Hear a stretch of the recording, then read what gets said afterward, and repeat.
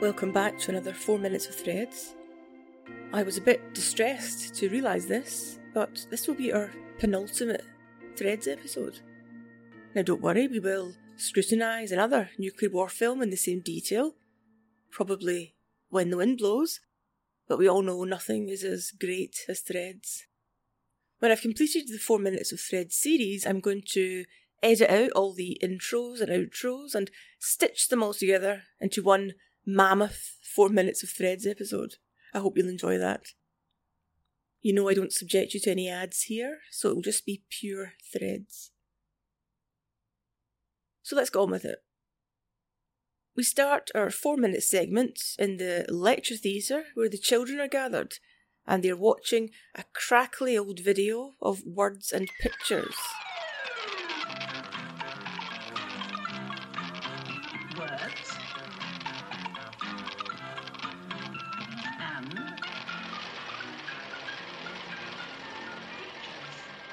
We talked about the significance of the children's educational programme Words and Pictures in the last episode. The one the children are being made to watch is about bones. Obviously it's designed to teach children a bit about anatomy and bones, whilst also throwing in a bit of grammar, because we learn about the skeleton of a cat's skeleton. I wonder why Mick Jackson chose this particular episode of Words and Pictures, because there were plenty of them by 1983 when Threads was being made, because it was a hugely prolific educational show designed for British schools, and lots of them had cute and innocent episode titles like Dizzy Duncan, Who Took the Farmer's Hat, and Mrs. Lather's Laundry. But Threads doesn't choose the ones with the cute subjects. Threads chooses a clip from an episode called Funny Bones, which was broadcast in April 1983.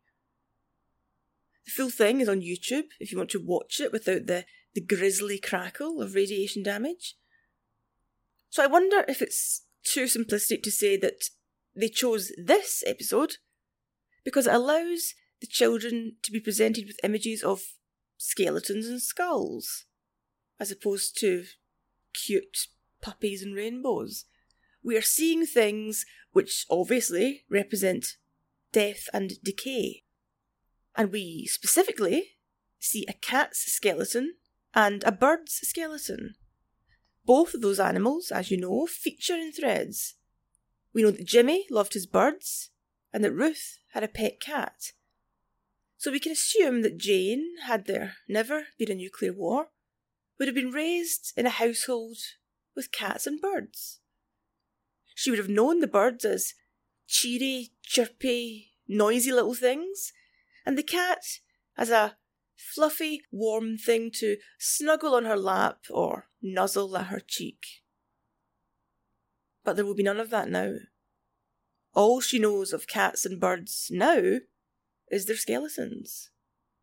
She will have seen dead birds. She will have seen dead cats. Where her mum and dad knew the living and loving animals, she just knows their bones. She'll never know the love of a pet cat, just as she'll never know that there was once a grandmother knitting tiny cardigans for her on a sofa of a big Victorian middle-class home. In the lecture theatre, the children are being watched over by an old lady. We can assume that she is too old and infirm to be out doing manual labour, but of course no one these days gets the luxury of retiring and taking things easy, so she's been given a less strenuous job to monitor the children. The old woman sits at the side and watches Words and Pictures along with the children, and she mouths the words. This implies that she has seen it 1,000 times, knows it off by heart. If so, does it mean that they are taking small batches of children where they can be spared from their manual labour in the fields and giving them this tiny little scrap of education? And so the old woman has seen this video over and over. Is this all they have to show them? There is no video library to choose from, no regular TV broadcasts. All they have, by way of education, is this crackling video, which gets played over and over. And once the kids have seen it, then there you are. You've had your education. You've passed your test. Now go back out into the fields, maybe with that tune ringing in your head. If your head hasn't been so fried and ruined and destroyed that it can still hold a tune, process a memory.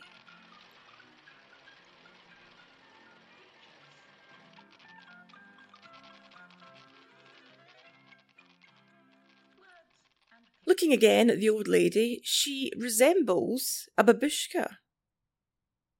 No offence to old Soviet ladies, but this is surely the stereotypical image of a babushka from the 1980s. She is missing some teeth and has a headscarf wrapped around her skull. I wonder if that was a slight dig at the Soviets, suggesting that in our worst moment, in our ultimate decline, we will resemble the Ruskies. I'm just trying to be funny, of course. No doubt she is wrapped in a headscarf because it's cold. Nuclear winter. And maybe also because she has lost her hair from radiation. As for the toothlessness, well, that's obvious. There are no more dentists, no more electric toothbrushes, no more floss and mouthwash. And yes, radiation can provoke bleeding gums and loss of teeth. But she does look like a caricature of a Soviet babushka. One who has lived through the Holodomor and Stalingrad and Chernobyl and who has seen it all. There is nothing left which can frighten this old lady. In the next scene, the children have moved into another room. They now sit in a row behind a desk. Above them is a cracked light fitting, which is leaking drips of water into the room. Its original purpose, of course, twisted. It's supposed to let in light. Instead, it lets in dirty water. And was this room once a classroom? Again, its original purpose now twisted, because the children at their desks here are not here to learn and to be enlightened and educated. They sit facing a huge, high window, and you will note that the window has been draped in the same protective plastic which we saw covering the TV in the lecture theatre. Is it to keep out fallout? Well, after so many years, the fallout has surely reduced to a tolerable level. So maybe it's simply to keep out dust and rain and wind, because the windows are probably cracked and leaking, perhaps broken completely. Normally, of course, you'd expect curtains to do that job, to keep out drafts, but we can assume that any curtains have been taken down and have been ripped apart, because that is what the children are doing now, bent over their desks. They're not doing reading and writing and arithmetic. They're all hard at work unpicking fabrics. They are taking apart clothes and reducing them to their very basic element, the threads. Because what good now is a fancy brocade curtain, or a posh cashmere jumper, or a richly patterned skirt? There is no room and no use for such luxuries. The basics are needed now. We need sacks and blankets and scarves and gloves. We need to undo all that fancy work and get the basic utilitarian stuff back. We need to go back to the very threads of the fabric and start all over. It's interesting that this unpicking of fabric is happening here in Yorkshire, because cotton and cotton mills are of course what helped make the north of England rich in the Industrial Revolution. So much of this region's progress rested on fabric, the making of fabric. And now the skills of the weaver and the hard labour of the mill workers, it's all being undone. It's all being regressed. At least when the labourers in those infamous dark satanic mills were working, they were part of progress. Sure, they might not have got to enjoy directly the fruits of the progress, but nonetheless they were part of the Industrial Revolution, of Britain's upward trajectory. Now, those who labour with the fabrics and the threads can't look along the line of history and see a light. They can't think, well, I labour here now and wear my fingers to the bone and get my lungs furred up with cotton shreds, but at least my children and my children's children will be living in a better world. This industrial revolution will eventually bring workers' rights and better pay and the banning of child labour, time off, holidays at the seaside. It's all going to get better one day. There will be none of that for our current workers. There is nothing to look forward to. There is no sense that they are part of a revolution. Simply a regression. In the corner, the babushka nods off, but we see that someone else is watching the children. On a shelf, there is a marble bust. Now, I can't make out who it is, but I don't suppose it matters. If it's a marble bust, it'll be some notable guy, it'll be some genius, it'll be a great man of history. And now that great man's blank marble eyes look down on this miserable scene, the unpicking of threads, the regression. In our next scene, a caption tells us it is now 13 years later. That is, 13 years after the bomb dropped. And we're given a succession of black and white images. The first shows the total destruction of the city. Ruined buildings, endless debris. It actually reminded me of the scene at Ground Zero on 9/11, because we see the stumps of two tall buildings standing in the debris, and another building has been sheared of its cladding, and we see a broken bit of lattice work sticking out from the interior. Is that another example of how bleak and realistic Threads is? That it thrusts your mind into real life horrors? That happened previously, before the bomb dropped, when we saw the milk float trundling down the Kemp Street, and the sign on the front said it was from the Hillsborough Dairy. Of course, I'm not saying Threads is magically foreshadowing these terrible tragedies. I'm just saying that the mind, when watching Threads, is already in such a dark place that it's a matter of relative ease to switch to thoughts of 9/11 or Hillsborough. You're primed, perhaps, to think of disaster, horror, mass death. And so a simple image or a sign on a milk float can easily tip you towards those thoughts. Of course, when we look at the total destruction at Ground Zero on 9/11, for example, and then we look at the site now, I've never been to New York, but obviously I can see it on Google, it's been cleared and repaired. Likewise with Hiroshima, for example. Total destruction once, but now it's a neat, tidy, gleaming city. That's obviously because help was available. Same with Coventry and Dresden and Hamburg and Tokyo during the war.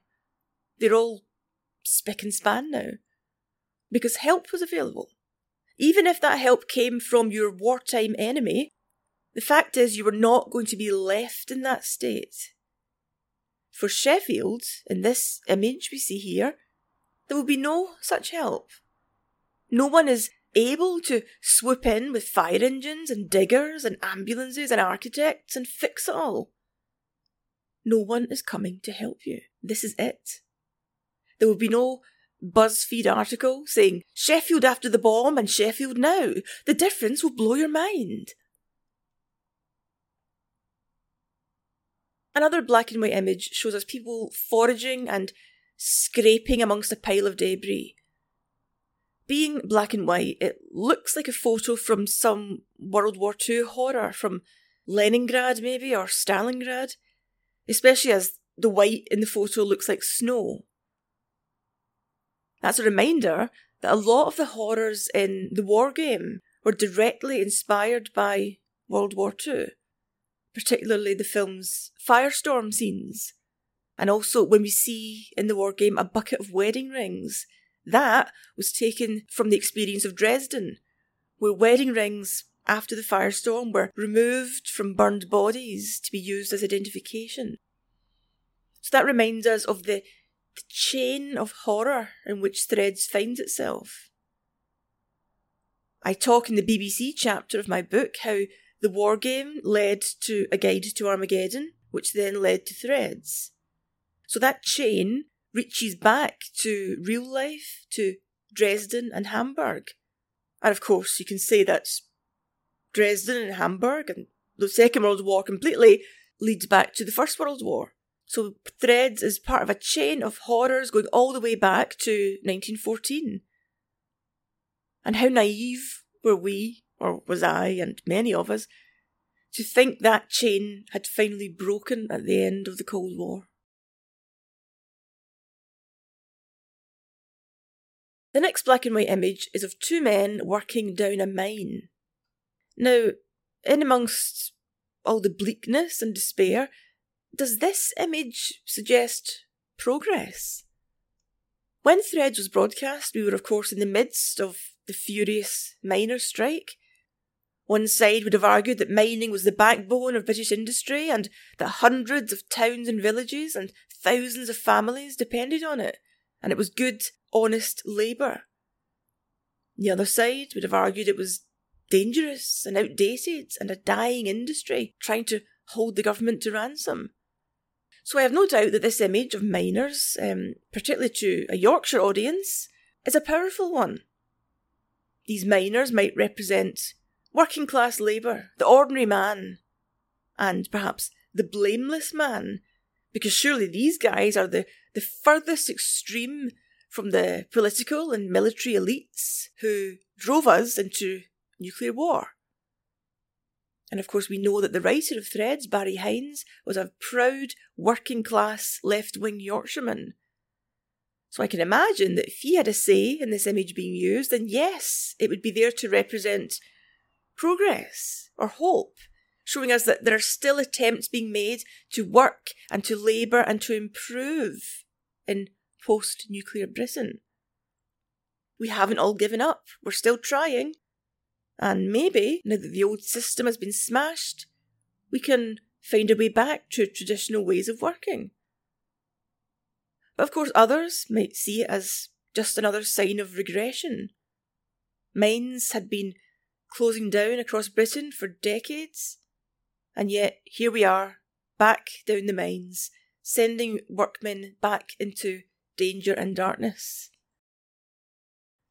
Another thing which sprung to mind when I saw an image of men working down the mines was a paper that I found in the archives in Edinburgh discussing what to do with the millions of corpses that we will have after a nuclear war. We know that it would be, Threads tells us this itself, that it would be wasteful of manpower and fuel to dig mass graves for them all.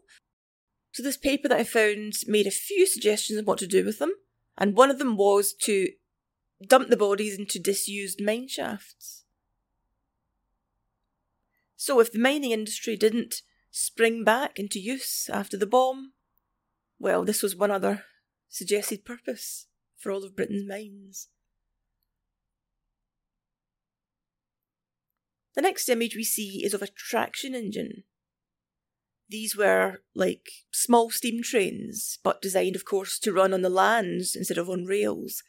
And they didn't pull carriages, they would have pulled ploughs or heavy loads. Google tells me these machines were hard to manoeuvre and were noisy and heavy and unpleasant. But when they appeared in the mid-19th century, they changed the face of agriculture, because previously the only thing you could have used for that job would be a horse. So it was great in the mid-19th century, but not so great if they have to make a reappearance in the late 20th. Another sign then that we are going backwards. But again, it does imply that work is being done. There is still some form of labour going on in Britain. We haven't just regressed completely to being brutes gouging at one another for leftover food. We haven't given up yet. Of course, in Britain, we know that there is a fondness for these old traction engines, likewise with steam engines, of course, and that many of them were and are preserved by enthusiasts, and they get rolled out at heritage days and steam fairs, for example. So maybe that's where this guy came from in Threads. He would have been brought out of the local museum and put back to work on the fields.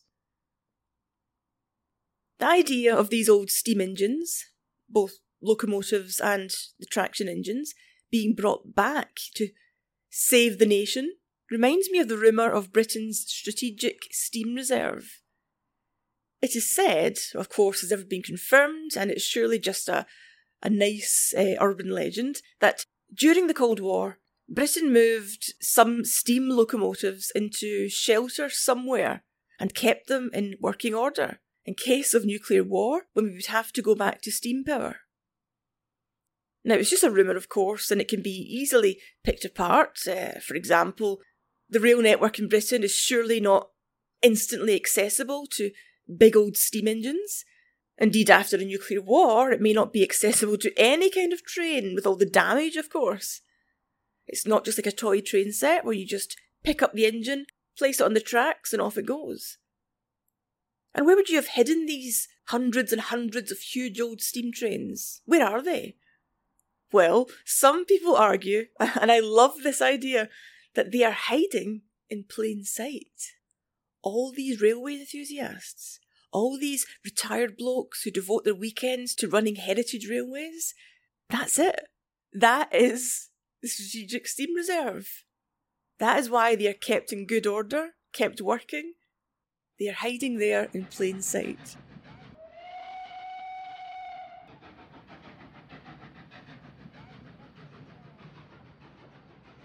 A new scene opens. We are high up on the moors, and we see a filthy, grimy hand piling sticks onto a fire.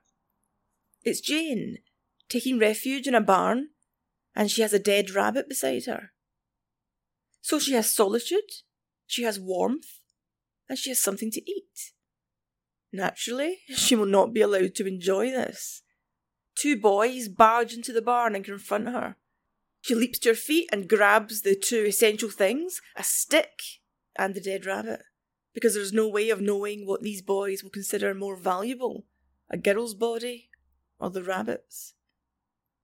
They begin to shout at each other, and the language they speak in, or the dialect rather, is garbled and strange. As we know, children are no longer receiving any proper education, and there is no caring adult or teacher to read to them, to speak to them, to make sure they learn the alphabet and know how to speak properly. Language has been brutalised and left to rot, along with so much else. And so a strange dialect has arisen amongst the young people. It's hard in the scene to understand precisely what they're saying, although of course you can get the gist of it from watching the film, but in terms of what they are saying precisely, I was very glad to have a copy of the Threads script here. So I will read you their short exchange and then play the scene for you. Okay, the script gives us the dialect and then in brackets the standard English. So I will read you the standard English line and then play you the dialect from the film. As the two boys rush in, Spike shouts, "What is it?" His companion Gaz says, "I saw it, it's a rabbit." Spike says, "Give it to us." Gaz says, "You better had, or else we'll beat you." Jane, brandishing her stick, shouts, "You'd better stand back or else you'll get hit." Gaz says, "Where are you staying? Are you coming with us?" There is no translation given for the next two lines because they're quite obvious. Jane says, "Where?" Gaz says, "Us place." Gaz and Spike. And then Spike, again back to a translation, says, "Share the rabbit with us then. Give it here." You'll hear the word coney a few times in this exchange in the film. Coney is an old Yorkshire word for rabbit. So that old word has been revived again, a sign of regression going back to ancient words. So here's the scene played where you can hear this brutal dialogue between the three children, or the three teenagers, Jane, Gaz and Spike. Oi! One B. Seaton and Coney. Gizu! Gizu! There, Eltuzzle Brian! Let's stand up so again. Gizu! Warren's Dopper. Come on, us. Where? Come on. Us place. Gazzle Spike. Shannon Coney, eh? Come on. Come on, Shannon Coney. Gizu! Come on, Gizu! Us place, come on. Come on. The next scene begins and we hear an adult voice shout. Come back here with that! Hey, no! Come back! The three young people, Jane, Gaz and Spike, we assume they've formed a gang and they are running through the debris of the city. They've stolen some food and are now trying to make their escape back up onto the moor. The adult voice we heard, which shouts at them, shouts in perfectly standard English. Another reminder then of the absolute chasm between the older generation and the one born and raised since the bomb dropped. They don't even speak the same language anymore. As the young people run, a shot is fired and the script tells me it is Gaz who's shot. He falls dead and the other two run on without him. They don't even give him a glance, because getting away with your chunk of stolen bread is far more important. I assumed that the person who fired the gun at them was a soldier or policeman, but who knows? It could be a traffic warden, armed and guarding a food depot. Or, given that we are now 13 years after the bomb, maybe all semblance of order has gone and guns have now made it into the hands of any local who has managed to grab one. Maybe ordinary people are now patrolling the city, making and upholding their own law. And maybe that is why we don't see the person who shouts and who fires the gun, because it could be anyone. Speaking of locals trying to maintain order after a nuclear war in the absence of an official police force, see my older episode in the archive called The Surrey Street Watchers. So, Gaz is dead. Spike and Jane are left, and we see them run up onto the moor. Their two tiny little black figures make their way across the horizon, up to their hideout high on the moors. And as they cross the moor, we see the huge sky above them, and it looks relatively clear.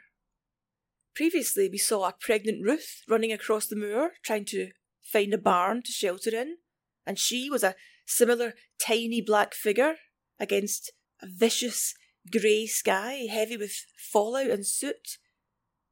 But now, the sky is clearer.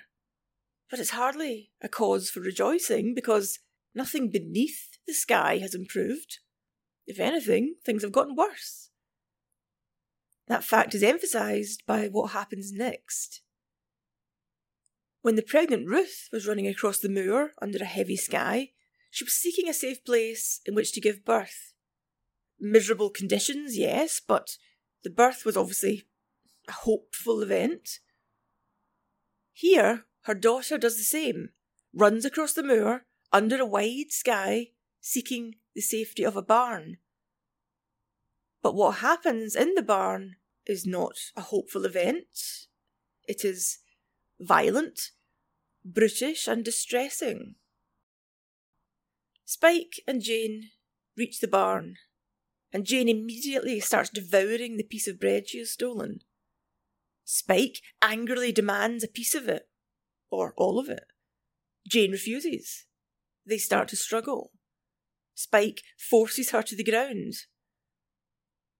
The camera moves away. We are now seeing the barn's exterior.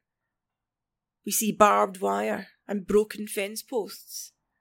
we hear Jane cry out in what sounds like pain. Turning to the script, this is described as, quote, "they have crude intercourse." Without having read that, I would have assumed that this was rape. But the script doesn't use that word. And then I thought, well, Jane is under the age of consent, so it would still be classed as rape, surely. And then I realised that none of this matters to Jane, because she won't know about such things. She won't know about consent. She won't know there are, or were, laws in place to protect her. She won't know that men could be punished for doing this to her. She will have no idea that this behaviour, just 13 short years ago, would have been considered wrong, and that her mum and dad would have been horrified, and would have talked about going to the police, about emergency contraception, about counselling, about medical care. That has all vanished. All the protections once offered to women by the law, and the care hopefully offered by a loving family and by the NHS, all gone. And that made me so sad for Jane. Imagine if you could sit her down and tell her about all of this. All of these laws and systems that have been built over the years to try and protect women, to try and protect girls like her. She would probably just stare blankly, the way she stared at words and pictures, and then go back to her chunk of bread.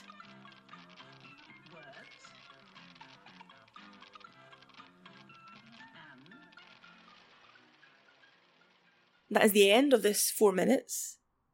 And as I said earlier, the next 4 minutes of Threads will be our last. Of course, the podcast will continue, and we will no doubt turn our 4 minutes attention to another nuclear war film. As I said, I'm thinking of When the Wind Blows. Let me thank my newest patrons, Peter Lawson, Dylan Smith and Alison White. Thank you for signing up. You guys are supporting this podcast, which means that I don't need to bring any annoying ads into it. It allows us to be focused totally on nuclear war. So thank you. Thank you to all my patrons. And of course, these guys now have access to all of the bonus podcasts. They are there for you now on the Patreon site, patreon.com/Atomic Hobo. Thank you all for listening.